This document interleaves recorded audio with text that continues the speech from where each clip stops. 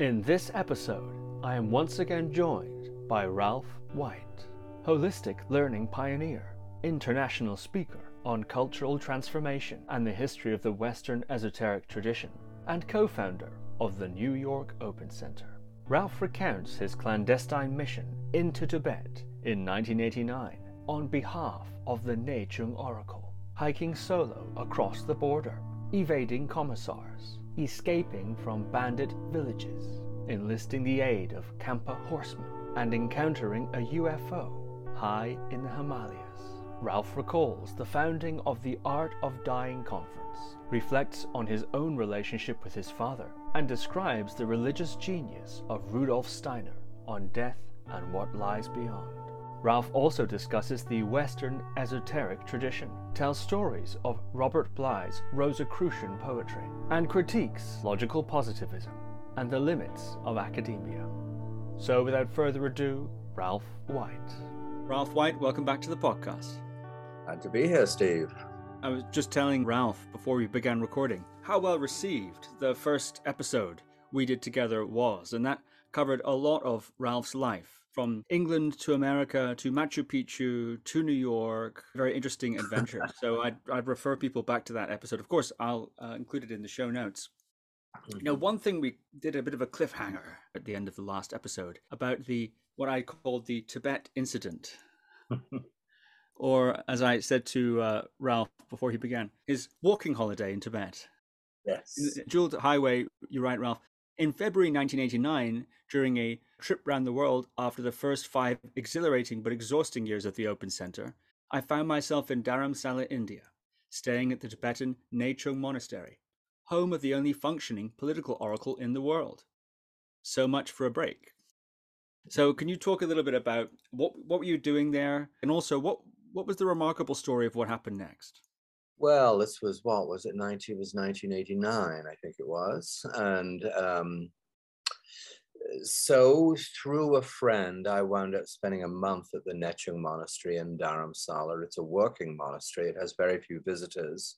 It is, as you said, it's to my knowledge, the last functioning political oracle in the world. I happened to be there where they did the annual or the 6-monthly invocation of Peha Gyalpo, the protective deity of Tibet and of the Dalai Lama. And so, I'd wake up in the morning in the little room I was staying in, and you'd hear the monks chanting, that deep bass, and they hear the big trumpets. I think it was a 5 or 6 day ritual that went on invoking the deity. And I asked if I could join them to meditate. So I just sat at the back of the meditation hall or on the side and meditated for a couple of hours while they did their wonderful ritual. And afterwards, the senior monk came to me and said they needed to get some material into Tibet, to Lhasa, that they'd heard that I was planning to take the first flight of the year on April the 1st, or was it May the 1st? And would I be, they said they'd been waiting for the right person to do it because it was impossible for a Tibetan to do it. And would I do it? And if I would, they would put me under the protection of the Peha Gyalpo, and they gave me a kata white scarf and so on. So I said yes, thinking that I would get on that flight on the 1st of the month, the first flight from Kathmandu to Lhasa, and hopefully make it through customs. I thought I might get thrown out. But anyway, what happened, because that was 89, which is the 30th anniversary of the uprising against the Dalai Lama, again, in support of the Dalai Lama and against the Chinese invasion in 1959, the Chinese communist invasion. There were big demonstrations to mark that 30th anniversary. Not so big, but there were demonstrations in Lhasa. And simply to hold up a piece of cardboard with a rough Tibetan flag on it would be enough to elicit serious, if not fatal, interest from the police. So they didn't want Westerners seeing this, so they closed the borders of Tibet and threw all Westerners out. So it became there was no flight on the 1st of the month, and it looked like it would be impossible to take this material. It was a book, actually. So that they needed to get to the other monastery. The Chinese had allowed a small version of the Nechung monastery to open with just half a dozen monks in Lhasa, and they wanted me to get it to there. So there was no flight, so it looked like it was impossible. And then one day when I was in Kathmandu, I bumped into a guy who was researching a book on trekking in Tibet. People had started trekking in Tibet, going to places like Mount Kailash and so on. And he told me about a route into eastern Tibet last done by a guy called Joseph Rock. Fascinating figure that our listeners might be interested in exploring more. An Austrian-American explorer, fascinating guy, who established the Department of Botany at the University of Hawaii, but then went to the borderlands of China and Tibet, the Nashi people, up on Luku Lake, this extraordinary world, this beautiful lake up at 8,000 feet, on the borders of Tibet, Sichuan, and Yunnan, which is one of the world's last surviving matriarchies. And so I wound up, he gave me an article from the National Geographic of 1922 by Joseph Rock called Journey to the Land of the Yellow Llama, and said this is how he did it, into Tibet through the eastern route. You see, we think of Tibet as those big, high, flat plateaus, up at 12 or 13,000 feet, like the Altiplano in Peru and Bolivia. But eastern Tibet is very different. Eastern Tibet is the land of the wild Kampa warriors. They all have long hair. They all have lots of earring. Most of them carry swords.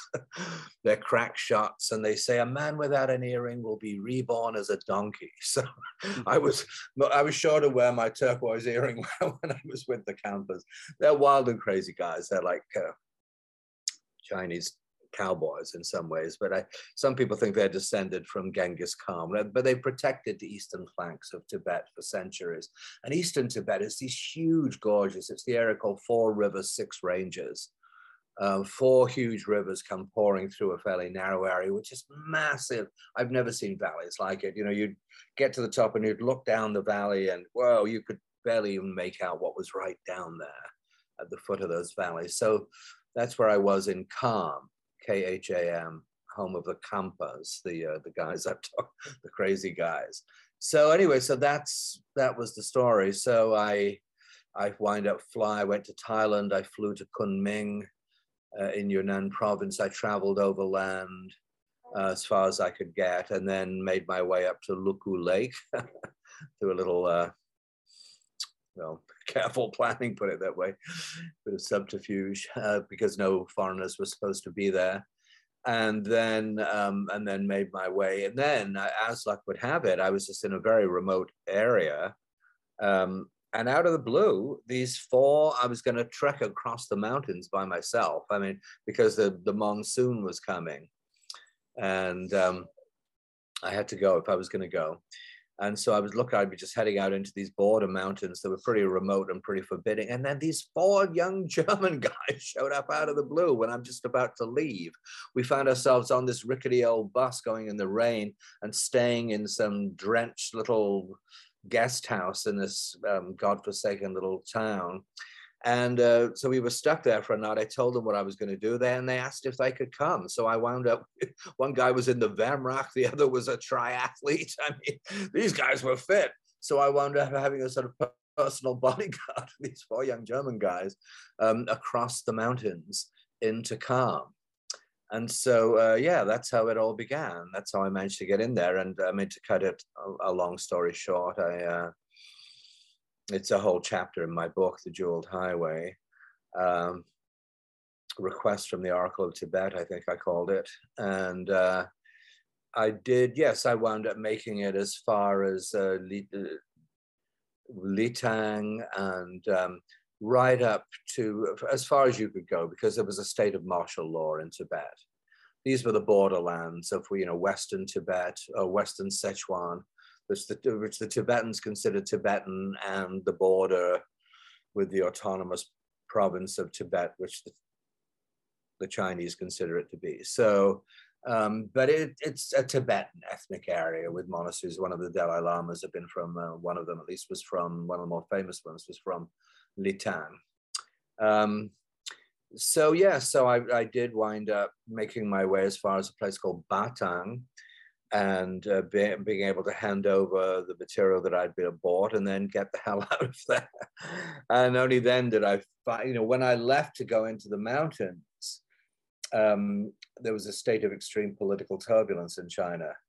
Of course, there were demonstrations in the streets, and some of our viewers will be old enough to remember Tiananmen Square. But all of that was building up to a head when I was still in Yunnan. And so when I headed off into the mountains, I didn't know what, if anything, had happened. And it was only when I got out of a month in the Himalayas there that I found out that, in fact, the nightmare of Tiananmen Square had taken place. And when I saw TV for the first time, getting back into Ya'an, a town or a city, it's just when you first start to get into the lowlands of China after being in the Himalayas, I saw TV, and it was, seeing students being dragged out of police vans after being roughed up, and, just the whole nightmarish aftermath of Tiananmen Square. It was, textbook totalitarianism, really. It was straight out of the pages of 1984. With, obviously I can't understand China, but just looking at the images on the television and reading the People's Daily, I think it was called, the English language newspaper the Communist Party put out, but it was complete lies. The students had done it, they had attacked the army and so on. So it was a profound experience. So that whole journey, I've never been sure if that material I was asked to take in, if it made it into the Nechen monastery, because I had to leave it with a monastery in Batang. But they said they had traders who went twice a month to Lhasa, and they would take it. So I'm not sure whatever happened, but it was certainly a riveting and compelling experience for me, as well as one of the most exhausting and dangerous things I've ever done. But, that's what happens when you spend a month in a Tibetan monastery and you participate with them in the invocation of the protective deity. It gets into your heart and soul. So I'm glad I did it. Would I do it again? Looking back now, 30 years later, I was thinking I must have been... well, obviously I was up for an adventure, and also up for contributing something to the Tibetan cause, which I've always, ever since I was a boy, since I was 10 or 11, I've always been fascinated by Tibet. And the early days of the Open Center in New York, we did many, many programs before Tibet House existed, just like we did many mindfulness programs before the different mindfulness centers started going. So yeah, that's the short version, Steve. It's the long version. I think it's the longest chapter in the book. But yeah, tells the story. Can you give a sense of what your daily routine was on that trip? Were you going from settlement to settlement, staying in settlements each night, or were you camping out? What was the sort of regime you were following in terms of travel and camp and so on? Yeah, well, to get over that first borderland mountains from Luku Lake from Yunnan into Muli, the Tibetan province of Muli, which is the southeast province of Old Tibet. That was, where I had those 4 young guys with me. That was camping out. Yeah, that was just, you're in the mountains, you're in high mountains. No, actually, the first night we stumbled into a Nashi village that is these indigenous people who, I'm not sure what they speak. I think it's some kind of Tibetan-derived language. I couldn't understand a word of it. But yes, we stumbled into this village. It was like stepping back into the 17th century. I mean, they'd never seen white people before. They were stunned. But once they got over their shock, they were hospitable. They invited us into one of their huts. They had a huge blazing fire. It was like, it was like an old witch's cauldron, as we see them, a great big cauldron underneath the flames, and they were cooking something in there. And people were just around. There were old grannies there who were topless. I mean, there were all kinds of people. I just remember the darkness, the smoke, it was hospitable, but it was extremely alien and other, to say the least. And then, yeah, we had to make it on and just make it over that pass. My God, it went on. I mean, some guy provided us some donkeys to carry our packs, but we thought he was going to take us to the top of the pass, but we still had another 2 hours to go and backbreaking. I mean, I don't know what the altitude was there. It had to be 14,000 feet. So yes, then it was camping out up there, and then finally making it over the top and seeing a village way, way down below. And then, you know, as I said, I've never seen such huge valleys, and then making it down to there, and then staying in some funky little, you know, rundown guest house, and then going over to the monastery the next day. So it was, yes, it was that kind of thing, or then hitchhiking. You know, I mean, I managed to get a ride to some tiny little village that I hope was in the right direction, and then it became too insane. I mean, when we'd pull up into a little village in the back of a truck, the whole village would come out. They'd be shocked. They'd be mobbed. They had never been, and then they'd be literally banging on the doors and banging on the windows. It was extremely claustrophobic. So the four German guys turned around. They'd had enough, and I went on alone, and with a guy called Shinkaka, a young Sino-Tibetan teenager I bumped into, who offered to show me the way over the next pass, which I did do. So that was camping out with him. And I think I did put one mention in that. I thought I should include it in the book, whereas we were high up in this remote, we were still a couple of thousand feet below the pass in this high remote mountainside. And it was very cold, even though it was June. So I got into the little tent. I was in my sleeping bag, and I always remember Shinkaka, that was the name of that young guide, or amateur guide. And I can remember him coming running down the mountain, and he couldn't say Ralph. You know, it's hard for people from that part of the world to pronounce R. So he was shouting, "Lurfer, Lurfer, Lurfer." And I thought, what's this? You know, and I poked my head out of the tent door, and up in the sky, it looked like, I don't know, 4,000 or 5,000 feet above these jagged mountain peaks, there was this stationary object. And I've never been interested in UFOs. Well, I mean, I've never been into UFOs. Hasn't been a big interest of mine. But there it was. It was an entirely spherical object, absolutely stock still in the sky. It wasn't radiating light as most as its UFOs as popularly portrayed. It was more of a burnished color. It was about an eighth the size of the moon. It was reflecting light, and it was absolutely stock still. I've always had excellent eyesight, even at this age. I don't even need glasses. So, you know, I looked at it, because we were way above the cloud level, so the air was crystal clear. I thought, what on earth is that? What is there that is totally spherical, that can just stand there stationary in the sky? I mean, I watched it for about 15, 20 minutes, and then it was so cold, I had to get back in the tent again. But I figured, well, maybe it's a meteorological balloon or something, you know, and it's on some kind of winch. And maybe when we cross the mountains the next day, we will find a meteorological station. It seemed unlikely. Anyway, the next morning, we went up to these Tibetan nomads in their black yak hair tent.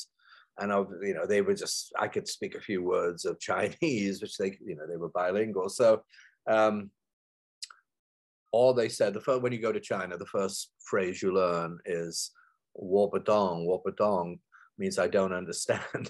So and I could count to 10 in Chinese at that point. Actually, I could count to 100. So they just pointed to where it was in the sky, and they said 3 nights, "Patong, patong, patong, we don't understand." That is it. So it had clearly just appeared from nowhere in 3 successive nights.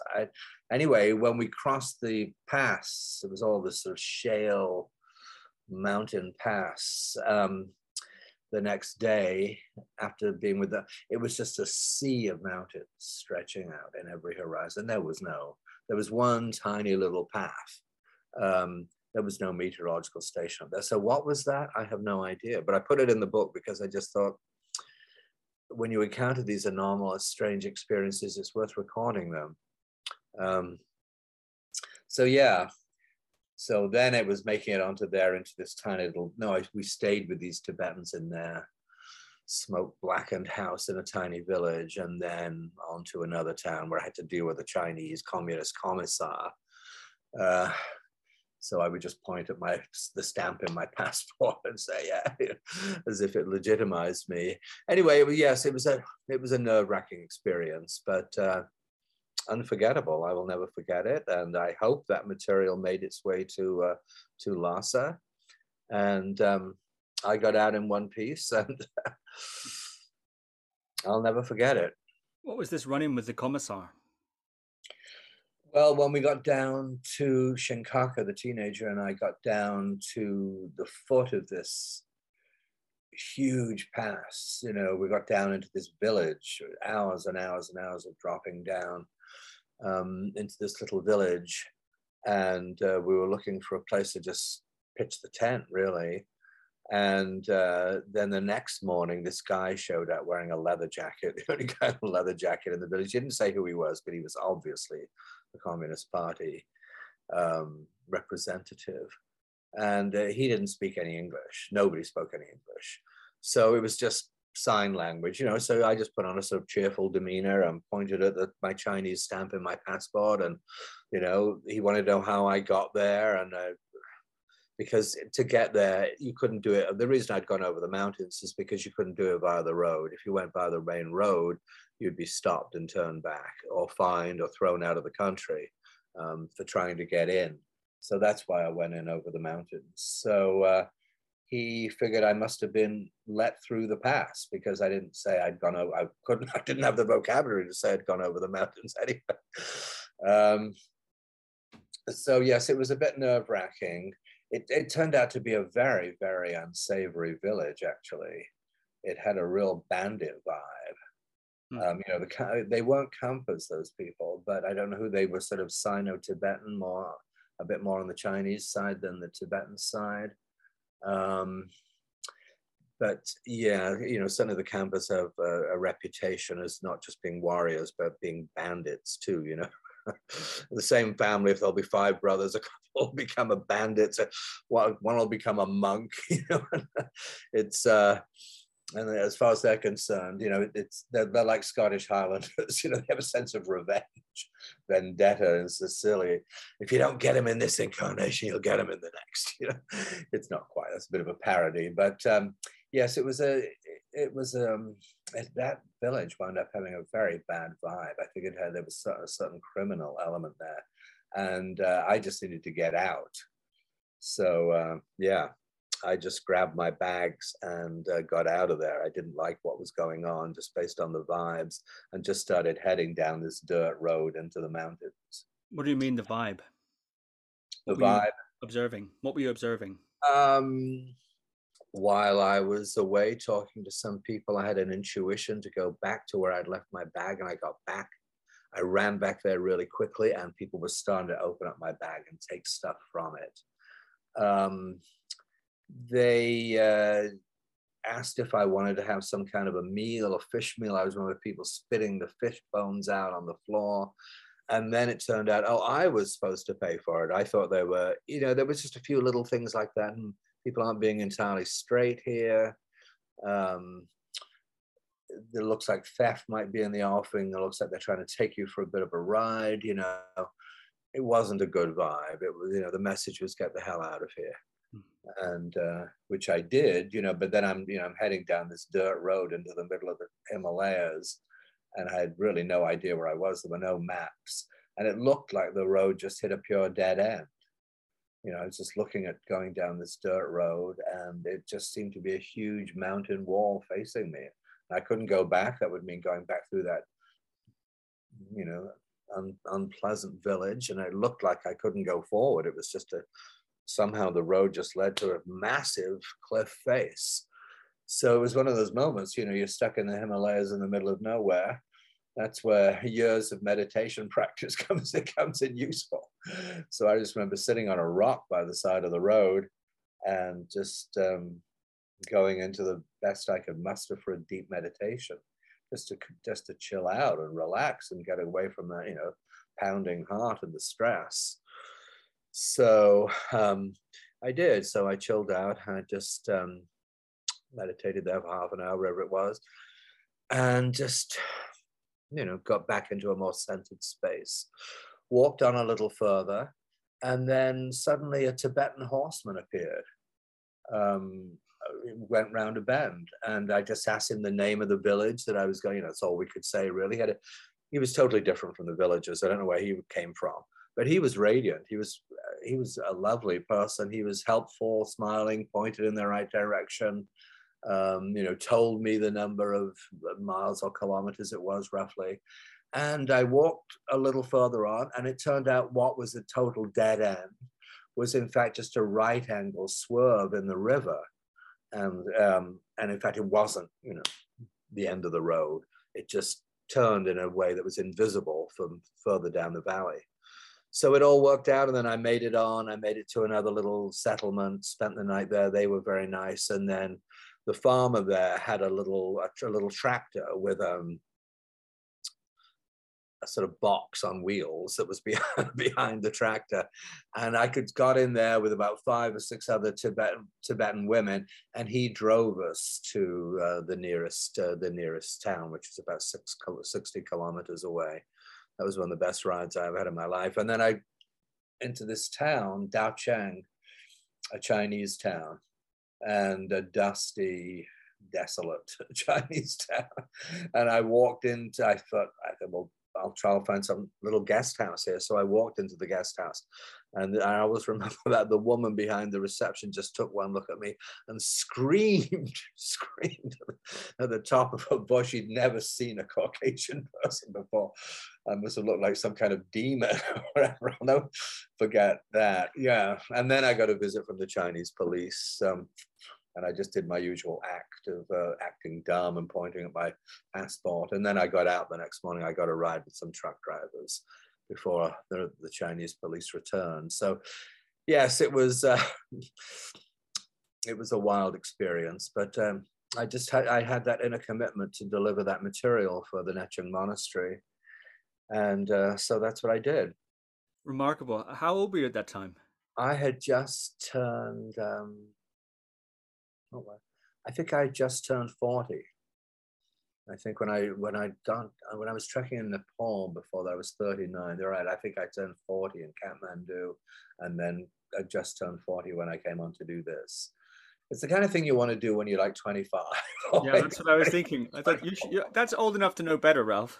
Yeah, I know it is, and I think most of my preparation for it had been lying on a beach in Thailand for a couple of weeks before I'd gone back to Nepal and then to Tibet. So yeah, I wasn't exactly in peak physical condition, but I've always had a lot of stamina. I was a cross country runner in my youth, so I just had, fortunately, reserves of vitality to draw upon. But yes, I was old enough to know.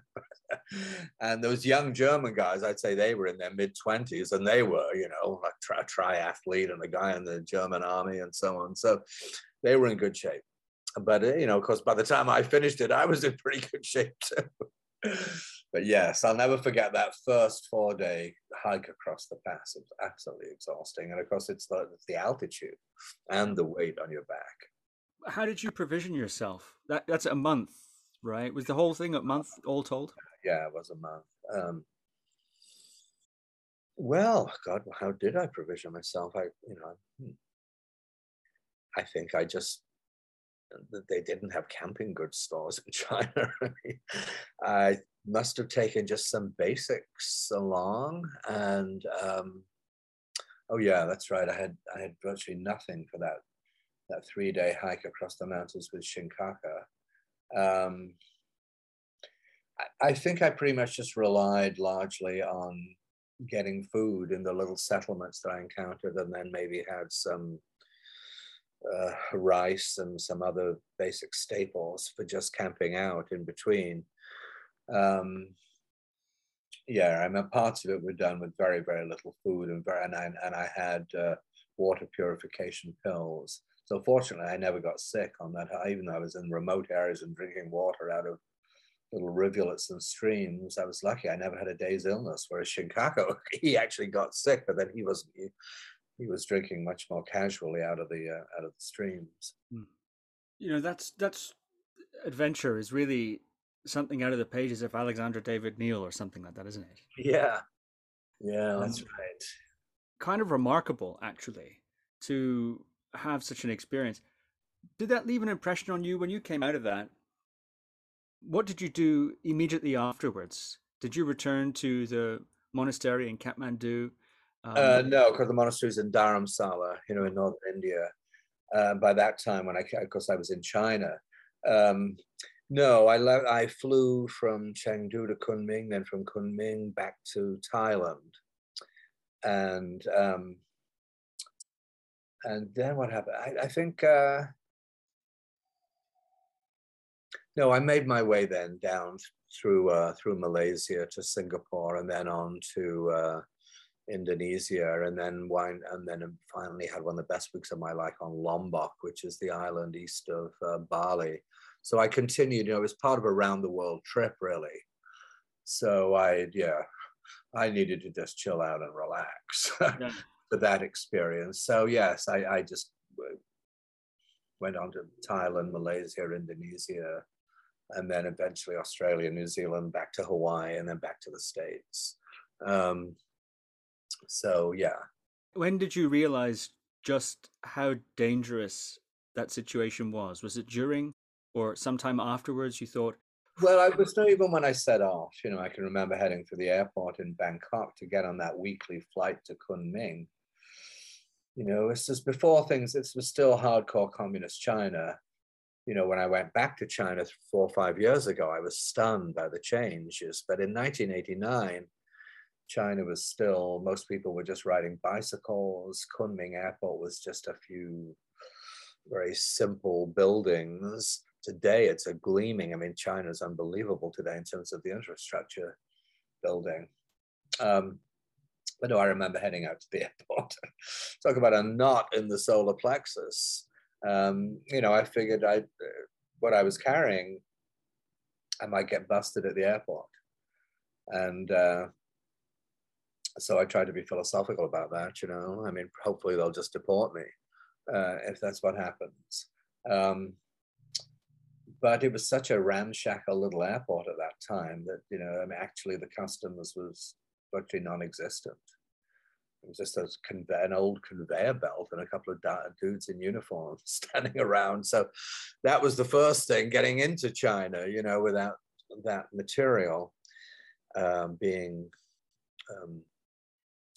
confiscated. So yeah, that's what I remember. amazing.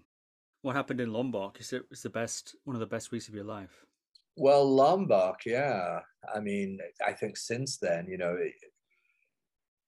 there have been various forms of violent Islamic extremist attacks in Lombok. But in those days, it was not that visited. Of course, Bali, the first thing immediately to the west, was the place where everybody was. But I met this Australian bloke and we rented a couple of motorbikes and we just drove around that island on these remote little roads for a week. And it was just exquisitely beautiful. The people were incredibly friendly.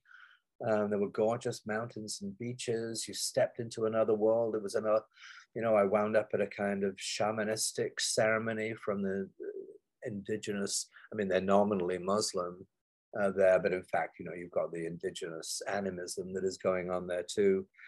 It was just a week of bliss, I would say, really, just incredible beauty,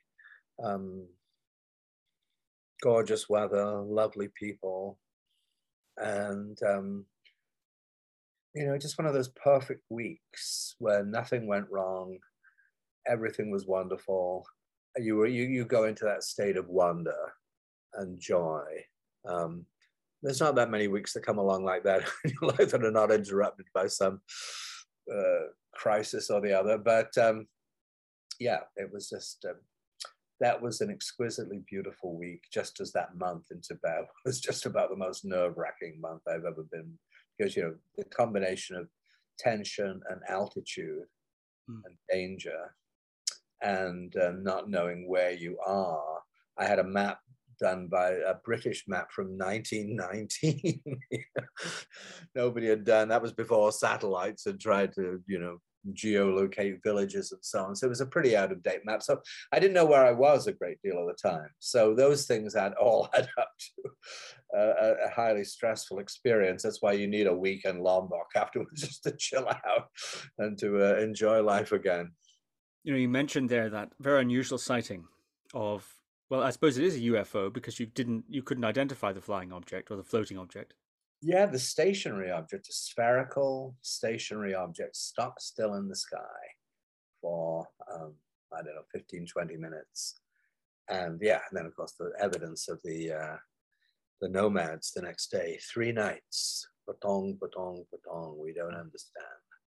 So what could that be? I mean, I honestly don't know. It certainly didn't conform to the usual, now that the US military is releasing information about its pilots, tracking these zooming things that come shooting out of nowhere and then, perform things that no contemporary aircraft possibly could.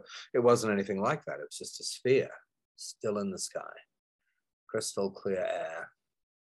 And nothing, I tried to see, was there something hanging beneath it, like a gondola of some sort? Nothing. So yeah, I just put it in the book because I thought it just remains one of the true enigmas of my life. I have no explanation for it. I'm curious, you've done many journeys like this, actually, not quite like that journey in the Himalayas, of course, but you've been to many remote places for all sorts of reasons, exploration, and also for your various conferences that you've held. Yeah. Have you seen anything else like that in your travels? No, I've never seen anything that would conform to, what we might call a UFO or something. No, I haven't. And I mean, we've all had little moments of seeing lights on the horizon, from the Berkeley Hills or something over San Francisco Bay. Or that's weird, but nothing that was. But there were many lights and lots of planes and all kinds of things in the air. Whereas something like that, it was completely deserted, totally remote. I doubt if any Westerner had ever been there before where I was. So, crystal clear night sky, tremendously remote, no other interference, clear as a bell. So no, that's the only one I've ever had.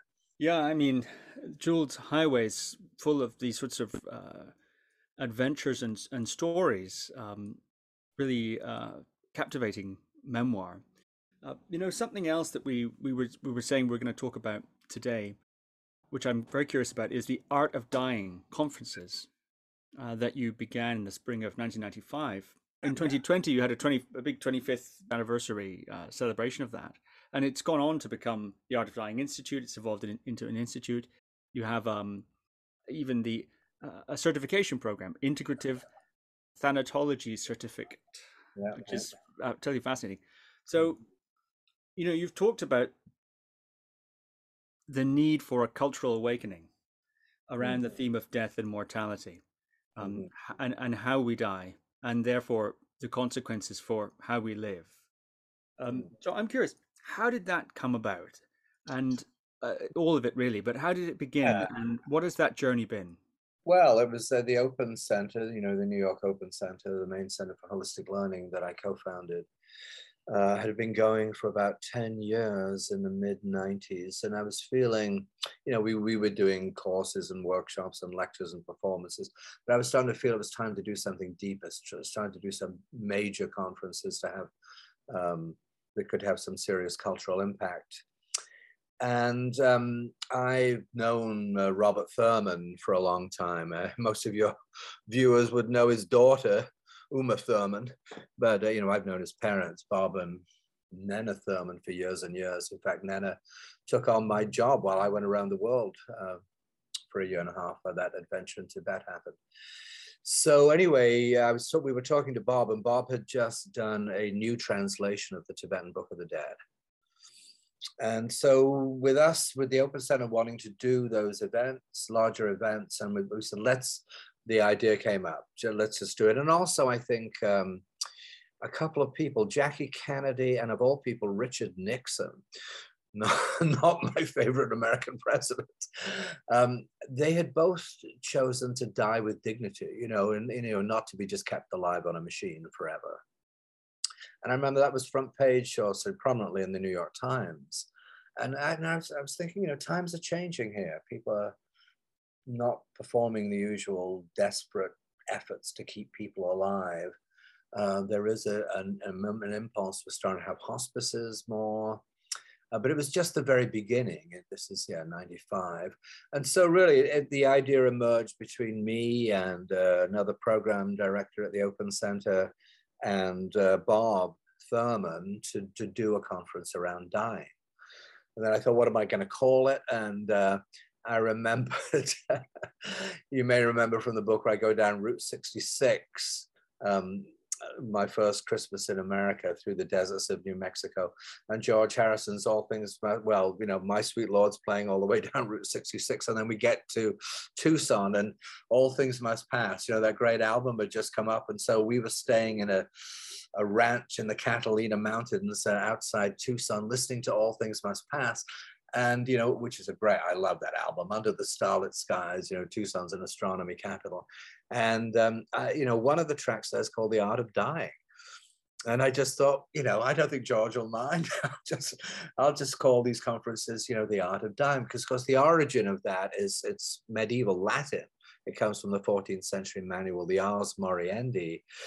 It was the manual created during the Black Death, the plague, when a third or at least of the population of Europe died, and there were no priests to perform the last rites. So it was a god. So anyway, we decided to do it, and it was a wild shot in the dark, really. We just went for the best people we could find. It was just the beginning of these. A more holistic approach to death and dying. And of course, Elizabeth Kubler-Ross years earlier had done her work, and that's pretty well known. But there were a few people around like Stephen Levine, who dies, who was a friend of Ram Dass, but there wasn't a lot going on. So we basically were able to gather a real spectrum of people. God, I think it was even before the death doulas started happening. I remember we started up with a dialogue between Bob and a guy called Sherwin Newland, who wrote a book called How We Die, and it was #1 in the New York Times bestsellers the very week that the brochures landed, because this was brochures, it's before the internet, before the brochures landed in people's mailboxes.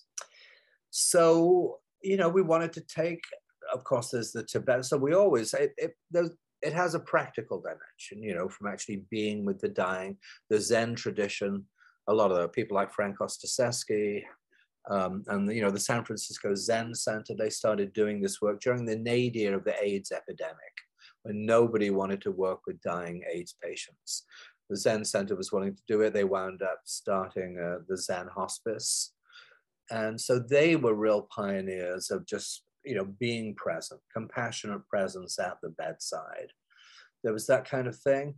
But, the Zen tradition doesn't pay a lot of attention to what goes on after death. But the Tibetans do. And so, of course, we wanted to look at what the Tibetan view is of the after death. And I'm personally, as you know from my book, I'm a big fan of Rudolf Steiner, who one of the most brilliant spiritual figures of the 20th century, in my money. And he felt that returning to the world, the contemporary world, a correct and scrupulous understanding of karma and reincarnation was just about his most important work. And the dude did an amazing 6,000 lectures, and whoa, he was an incredible powerhouse of enormous wisdom. But I've always, ever since I read his material on the journey of the soul between death and rebirth, it's extremely lucid.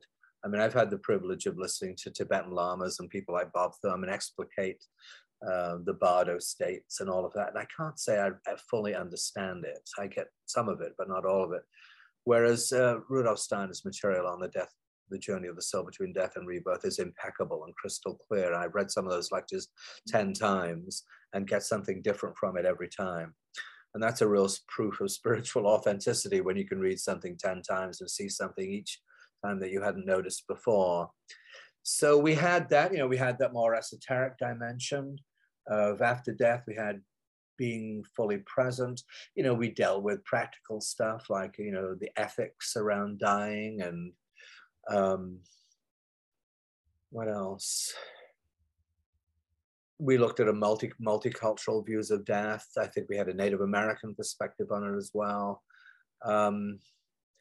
And we didn't really know who was going to come. I'd have to look back on the brochure to see exactly who was there, but in terms of presenters. But it was really the first major event in its field. And it blew our minds. It sold out, bam, like that. We did it in a big hotel in Midtown Manhattan on Broadway and 49th Street. And it sold out, 700 people, bam, just like that. And we didn't know who, and yeah, I'd never spoken to 700 people before. I can still remember psyching myself to say, okay, here we go. Walk up to the front, and that, I mean, I'm not a medical professional. I don't, who am I to be up there talking about death? And it turned out that, 85% of the attendees were professionals, actually. We didn't really know who would come, but they were, hospice nurses, doctors, social workers, a lot of people, psychologists, people who work in the arts with the dying, etc. So it was a brilliantly successful experience. And then we did two more. I think it was 98, and then in 2000, each one with 800-900 people. Actually, the last one we did was in the World Trade Center, funnily enough, where we did that big conference on dying in the site that became the greatest center for dying in America.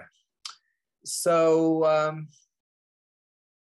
for me personally, when my father died, which is quite a while ago now, but it's very useful to have engaged with death. Of course, most people are in denial around it. And the reason we wanted to do it, or one of the reasons we wanted to do it, is because obviously most Western culture, we're in denial about it. You don't deal with death until, you either get a diagnosis, a fatal diagnosis, or you're in some life-threatening emergency. Other than that, forget about it. I think whereas, of course, I take the view, and I think it's the wiser view, the Zen view. And when the sun goes down tonight, your life and mine, it's all a day shorter, isn't it? So what are we going to do with this precious gift of life? So by being conscious of death rather than ignoring it, it actually enables us to live each day more intensely and more fully, and to really commit every moment of every day to some sense of wholeness and value and meaning. So yes, so it was this process of bringing death out from the corners, not being morbid about it. You can get a sort of superstitious, if I focus on death and do it, then it means that I'm going to die. You can have that sort of misplaced magical thinking. So I would just say it's been a very, very fulfilling experience. Right now there's an Art of Dying training going on right now. And, I just see what it does for people. And of course, these are people who want to become professionals in the field. They want to become death doulas, who are, doulas are usually figures for birth to help the midwife. But of course, this whole phenomenon of death doulas to help the final vigil, because even if people are in a hospice, often those last few hours, 4 or 5 hours of active dying, they can be alone. So death doulas are trained to be there for that final vigil and to work with the family and so on around how to prepare for death and how to deal with the body afterwards. And it's more spiritually and psychologically sophisticated. So yes, it's been a very, I never imagined when we started it back in 95 that it would still be going on 26 years later. But it's the same as I started these two major events in 95. One was the Art of Dying, spiritual, scientific, and practical approaches to living and dying, I think is what we call the subtitle. And the other was the Esoteric Quest, which we didn't even, we came up with the name Esoteric Quest because we needed an internet handle. But the first conference on the Western esoteric tradition, which we called the Rosicrucian Enlightenment Revisited, because it was done in the little town, the southern Bohemian mecca of alchemists, Český Krumlov, which I had stumbled across with a German friend of mine right in the aftermath of communism. And it's just as well I had somebody with me who could speak German, because nobody could speak a word of English down there in those days, just Czech and Russian and German. And of course, I didn't imagine when we did that Rosicrucian Enlightenment Revisited, which Gnosis magazine described as an esoteric Woodstock, because anybody was, I couldn't believe everybody I invited to this obscure little place, and everybody, all the speakers agreed to come. So anyway, both of those things started, one in the spring, the other in the autumn of 95. And here we are 26 years later, they're both going on. So they're meaningful, you know. On the one hand, the quest is mining that golden thread of holy wisdom in the West, which, you know, of course, I'm a fan of the Eastern and shamanic paths as well, but it's a bit crazy that here we are, most of us from a European heritage, and we're ignoring, or many people are, the wisdom traditions from the Western tradition. But of course, you know, you've got to engage in a kind of spiritual archaeology there. You've got to dig it out because it's been suppressed by the Inquisition or through war or neglect.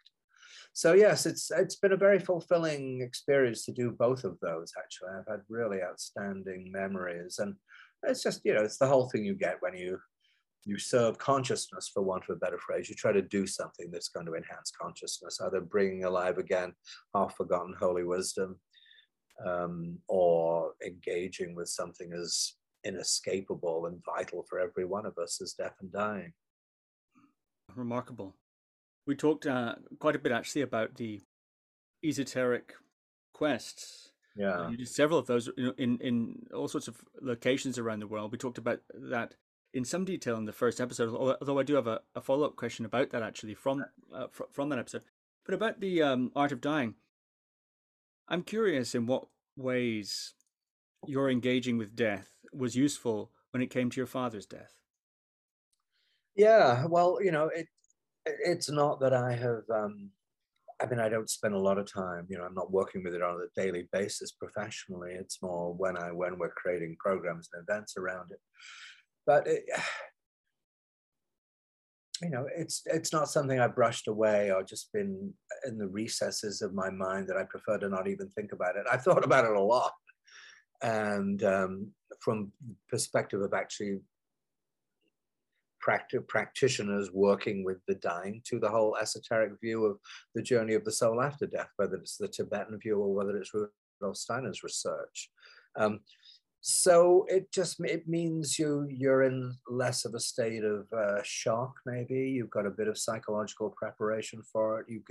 For me, having a more esoteric view of death, it seems to me the evidence, my sense is overwhelming. You know, I've been into this stuff for 35 years, and my sense of the esoteric nature of death grows only stronger with each passing year. So you're able to handle it with a greater measure of equanimity, I think, than I might have been able to otherwise. And actually, my father, you know, he did not believe in survival of consciousness after death. He was in the thick of the Second World War, saw a lot of death, and was not a religiously oriented person. But when he made a conscious decision to die, we found out from the nurses, because the following day was going to be my mother's birthday, and he didn't want to die on my mother's birthday, and I had to get back from America. So he asked us to remove the oxygen tubes from his nose, and then he was literally, I mean, he was just minutes away from death. And I don't know where he had the strength from, but his arms were by his side, and his arms rose up from his side, and he made this most beautiful gesture of receptivity like that. It was the most spiritual gesture I ever saw my father make in his life. He made this beautiful, it was like a grail receptacle, as it were. And then, you know, then his arms came down like that. And then he opened his eyes, and he had these huge, wide, staring saucer. I have never seen such sort of mega. He was looking over the top of my head. He was clearly seeing something. And I couldn't, it looked like he was sort of stunned because he definitely thought that there was no consciousness after death. And so my own father, actually, it's the only death I've ever been present at, actually. But he gave me a kind of teaching that it wasn't just, you know, I'm history. It was, I mean, something happened there. something profound, and it certainly looked like he was seeing something that he hadn't expected to see. And what that massive gesture of spiritual reset, well, that's how I interpreted it, was it just looked like he was preparing for a passage in some way. So when a parent dies, my mother has since died years later, but you're orphaned. You're left in the world. It's the finality of it all. The fact that even though I'd lived in America for decades and had lived at home since I was, 17, really. So, but yes, it's the finality, the fact that you'll never hear that voice again. You'll never hear them shut the garage door that way again, that boom, it's over. And it depends. I found my mother's death easier because I think we'd pretty much completed we had a good communication. I had a more difficult relationship with my father. So there was a lot that was unexpressed that had never been expressed. He was not, he was the sort of stiff upper lip kind of Brit. He certainly wasn't into sharing his feelings about anything. So he, I think it was more difficult for me to handle because there was so little that had been expressed. And also I'd hoped to have a final conversation with him.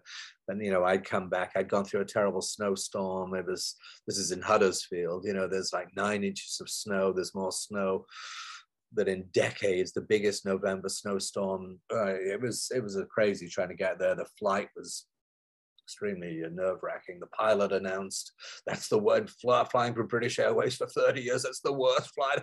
That's what he says the moment we landed. Whoa, that really was as wild as it seemed to be. And so yes, it led, for my father, there was a significant emotional residue because there was so much unsaid when he died. But it's just a reminder to, if you've got something to say to one of your parents or friends or whoever it may be, say it. Say it while you still can. And speak from the heart. And don't, if there's some love in there that's unexpressed, get it out there. Take a risk if you can. Because otherwise, you will be left with a feeling of things unfinished. But of course, if you have a reincarnational view of the future, then these things can take place another time in another place and another level of reality. How did you handle that emotional residue? Well, I remember waking up in the middle of the night and writing the eulogy, rather than just tossing and turning in bed. You go into an altered state after a death like that, at least I did anyway, where you can't, your normal sleeping patterns are interrupted. So I wrote the eulogy. I think having things like a funeral, going through that grieving process, having a wake. My mother's Irish, so I can say this, what's the difference in an Irish wedding and an Irish wake? There's one less drunk at the latter. So but we did a wonderful wake actually back at my parents' house, and everybody got, a bit sloshed there, and that's what you want to do. These are the things that have a bit of festivity, have a laugh, have some warmth, bring people together. The virtue of one of the good things you might say about death is it brings people together, it brings the family together. So relatives of mine in Belfast that I hadn't seen in years came, and the family came up from Cardiff and so on. So there's a sense of psychological bonding and strengthening and deepening, which is heartwarming. But I think going through those rituals like a funeral, a wake, and even though we didn't formally call it a wake, it's just that gathering of friends and relatives. And then you just, I don't remember any, it's just a gradual process of, I think, it certainly brings up for you what you honored and respected and appreciated about your relationship with that person. The good things in my relationship with my father, we did have a pretty good relationship till I became a teenager. And then It was like short back and sides and those long-haired herberts and all that rock and roll. People forget just how bitter in the 60s the war between the generations was, and that old generation of Brits who'd fought the Second World War. They were certainly, and my father was not conservative politically. He was a lifelong Labour Party supporter and man of the left, definitely. But then when it came to cultural stuff like rock music and long hair and so on, absolutely not. So, yeah. So there was a lot of tension between him. So it brings up the good things, the things that you treasure, and certain regrets, things that you might have said that you didn't.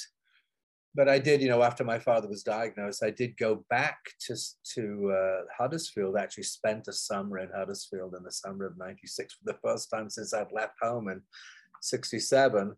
And because I knew it was going to be, he'd been given a year, to live as a diagnosis. So I thought, well, I'll just spend some time with him, But that 3 months that I spent in Huddersfield, he never mentioned dying once. Most people don't, especially if they don't have a spiritual view of it. So we never got to process it at all, really. And I would have been available to talk about it candidly. But that's one of the virtues of doing this dying work. You become more comfortable speaking about it rather than just, oh, I feel really uncomfortable. Let's move on to another subject. So there I was. But, at least I did have those 3 months hanging out with him, even though we barely exchanged, we didn't exchange a single word about the whole topic. But you just, that's all you can do. You can just be with people. I'm glad I did it.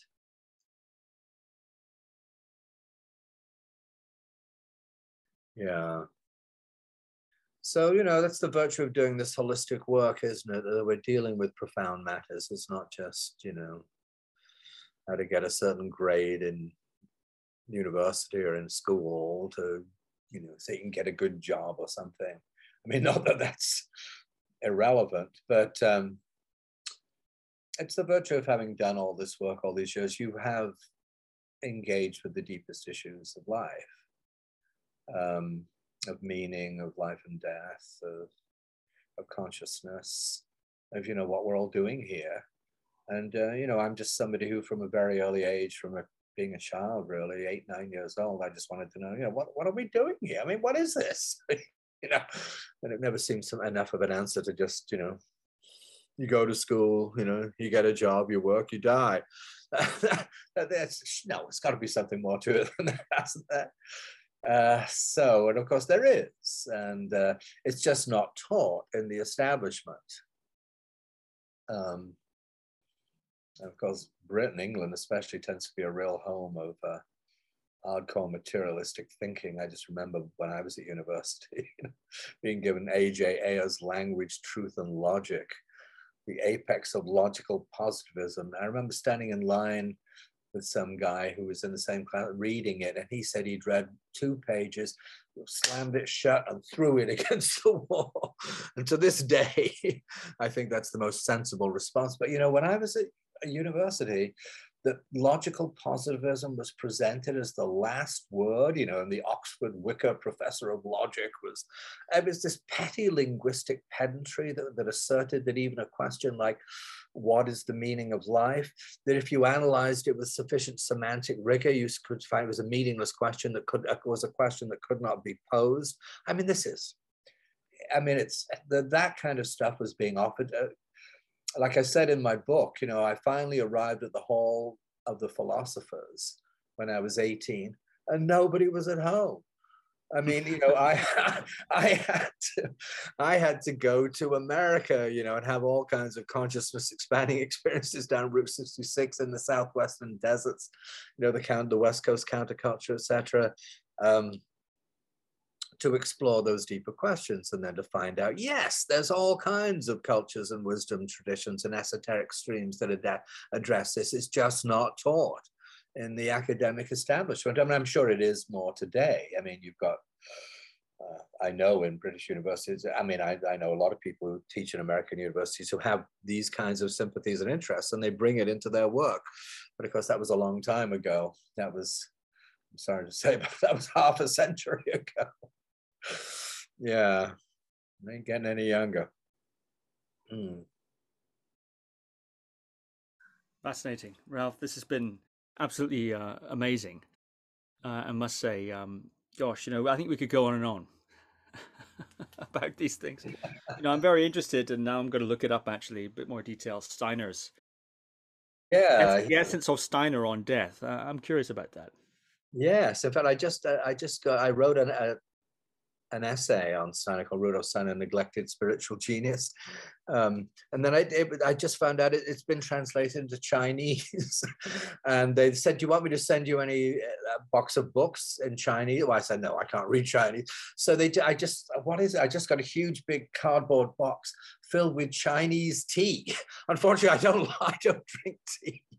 But I thought, well, all the tea in China. So how nice to be paid in China for writing about in tea, to be writing about Rudolf Steiner. But yes, I really do recommend it. It's profound and extremely worthwhile and very, because some people have a harder time than others reading Steiner. Just reading Steiner is a kind of meditative experience, because just the sentences alone will there's no writer or no philosopher I'm aware of who gives you completely new thoughts.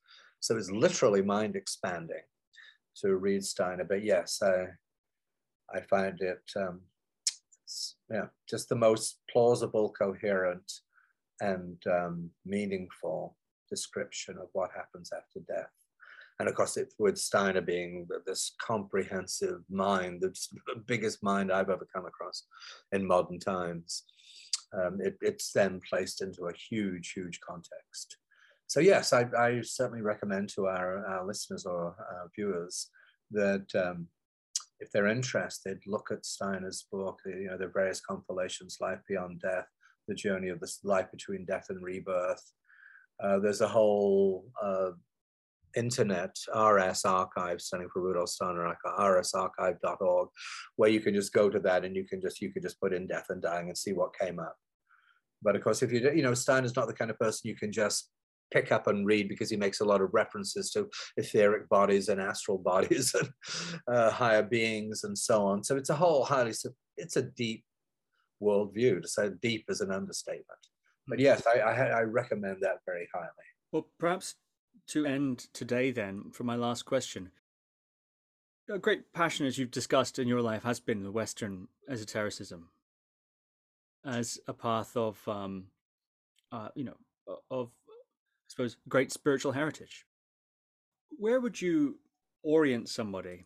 How would you orient somebody who's interested in finding out more about that and pursuing it in a sort of serious way? So say somebody who's, much as you've done, investigated all sorts of traditions and cultures. You've done these esoteric quest conferences and deeply steeped in Steiner and others. How would you orient somebody to begin such an exploration? Well, one book I would point people towards is it called The Western Esoteric Tradition, or is The History of the Western Esoteric Tradition, by Nicholas Goodrick Clark, GOODRICK-CLARKE. Is there an E on the end? But anyway, Nicholas Goodrick Clark, The Western Esoteric Tradition. He wrote a very nice appreciation of me in the because it was inspired by the esoteric quest. Nicholas's intent, because he came to all the esoteric quests, was to bring that work and bring it into academia, which he did. He founded a whole center for the study of Western esotericism at the University of Exeter that was doing beautifully. It had more students coming from all over the world. It had the highest rate of students going from master's to PhD of anywhere. And any course in the university. But then tragically, Nicholas died. He had a very virulent form of cancer, and it was just 6 weeks from diagnosis to death. And it's tragic because he was just a wonderful person. Nobody could spit out a date like Nicholas. But anyway, Nicholas Goodrick Clark's book on the Western Esoteric Tradition, I'd highly recommend. That is the most comprehensive overview of the whole thing. I think that's really the place to start. I mean, there's another book called by a good friend of mine called Christopher Bamford, who's another expatriate Brit living in America, called An Endless Trace, about There's another book by, which is actually, you know, the Open Sun had a magazine called Lapis for a number of years, and we published a series, a 14-part series by Jocelyn Godwin, who's another expatriate Brit. These are all Brits who's living in America. Anyway, Jocelyn Godwin, is it called the Golden Chain? I think it is, or is it the Golden? I think it's called the Golden Chain. So the Golden Chain by Christopher Bamford, An Endless Trace by Christopher Bamford, The Golden Chain by Jocelyn Godwin, and The History of the Western Esoteric Tradition by Nicholas Goodrick Clark. I would say those are three good, solid ways to get, and of course they're all friends of mine, so I'm prejudiced. But they've all, well, of course, Nicholas is no longer with us, but they've all spoken at multiple quests, so they're part of that stream. Yeah, so I'd say if you could look at any of those three, and they're all really gifted writers as well. So that'd be a place to begin. You know, when we started doing those quests, it was more just individual little organizations, like some organization that thought it was Rosicrucian and so on. When we brought that together in '95, it was really one of the first of not having anything cultish associated with it. Taking it seriously, but approaching it with rigor, but also with humor and with conviviality. Yeah, Český Krumlov, Bohemia, the world capital of beer, where all the bars in Český Krumlov, you know, they were like little alchemical laboratories that you go down to. It was like really stepping into another reality. I mean, you know, with all the events that I've produced in my life, that first one, the Rosicrucian Enlightenment Revisited on the Western Mystery Tradition in Bohemia, and that was one of those, it was like that week in Lombok, except it wasn't just about me having fun, it was doing it with about 100 or so other people. Yes, and I was just thinking back of Robert Bly, who was at that first esoteric conference, and people think of him as a poet, which of course he was, and a translator of Rumi and Hafez and the great Sufi poets. And but he was actually a deeply spiritual and esoteric person himself. And I'll never forget in the alchemical castle of Český Krumlov in the Renaissance room, him doing an evening of Rosicrucian and Sufi poetry. It was, you know, one of those peak moments where you take a gamble. You know, I mean, this obscure town that had been behind the Iron Curtain for 60 years that nobody had ever heard of, and that all the presenters agreed to come, and then 100 people showed up. And, you know, this is before we did minimal marketing. And I think people came from 20 different countries, and I have no idea how they found out about it. It was just it was an uncanny experience. But yes, it launched a 25 or a quarter century long series, and still counting. So, yeah, sometimes things work out very well, but it's like the first Art of Dying, total gamble, total shot in the dark. We might fall on our face, but both it and the quest work beautifully. And here we are, years later, still at it. Well, these two conversations have been just so remarkable, Ralph. Thank you very much. I think perhaps, perhaps one day I'll recruit you for another episode. You know, there's some, actually, one of the themes that I was very interested to talk to you about, but I think perhaps not today, is, you know, you've met many remarkable people. You're talking about Robert Bly there. I think there's probably stories about Robert Bly and perspectives on Robert Bly, for example, that you have that are not widely known, and I'd like to quiz you about that. You've also in your time, of course, in the Open Center, met many people, but in your previous searching also, Oscar Ichado, for example, is it? Yeah. Oscar Ichazo, I see. Yeah. Ichazo, yeah, amazing, and Dane Rudyard. Dane Rudyard, right? For example, you know, these are some people that. Yes, I mean yes. I've had the good fortune to meet, you know, the vast majority of the major figures in the whole consciousness world, or whatever you want to call it. Yeah, and most of them have been wonderful, I have to say. And yeah, there are most people, I say, are not fully aware of that deep spiritual esoteric side of Robert Bly. They might think more of Iron John or whatever it might be, or him as a poet. But yeah, He was a deep, deep person and a very penetrating cultural critic and a very politically engaged, outspoken, brave, courageous individual. And, Robert Bly had a very crotchety, curmudgeonly personality. But it was really just because he was an incredibly sensitive person. He just had, in my view, he just had to maintain that sort of curmudgeonly exterior, maybe as a form of self-protection. But he was just an outstanding human being. And, he just died. What was that? I wrote a little piece, actually, for the Open Center website on an appreciation of Robert Bly.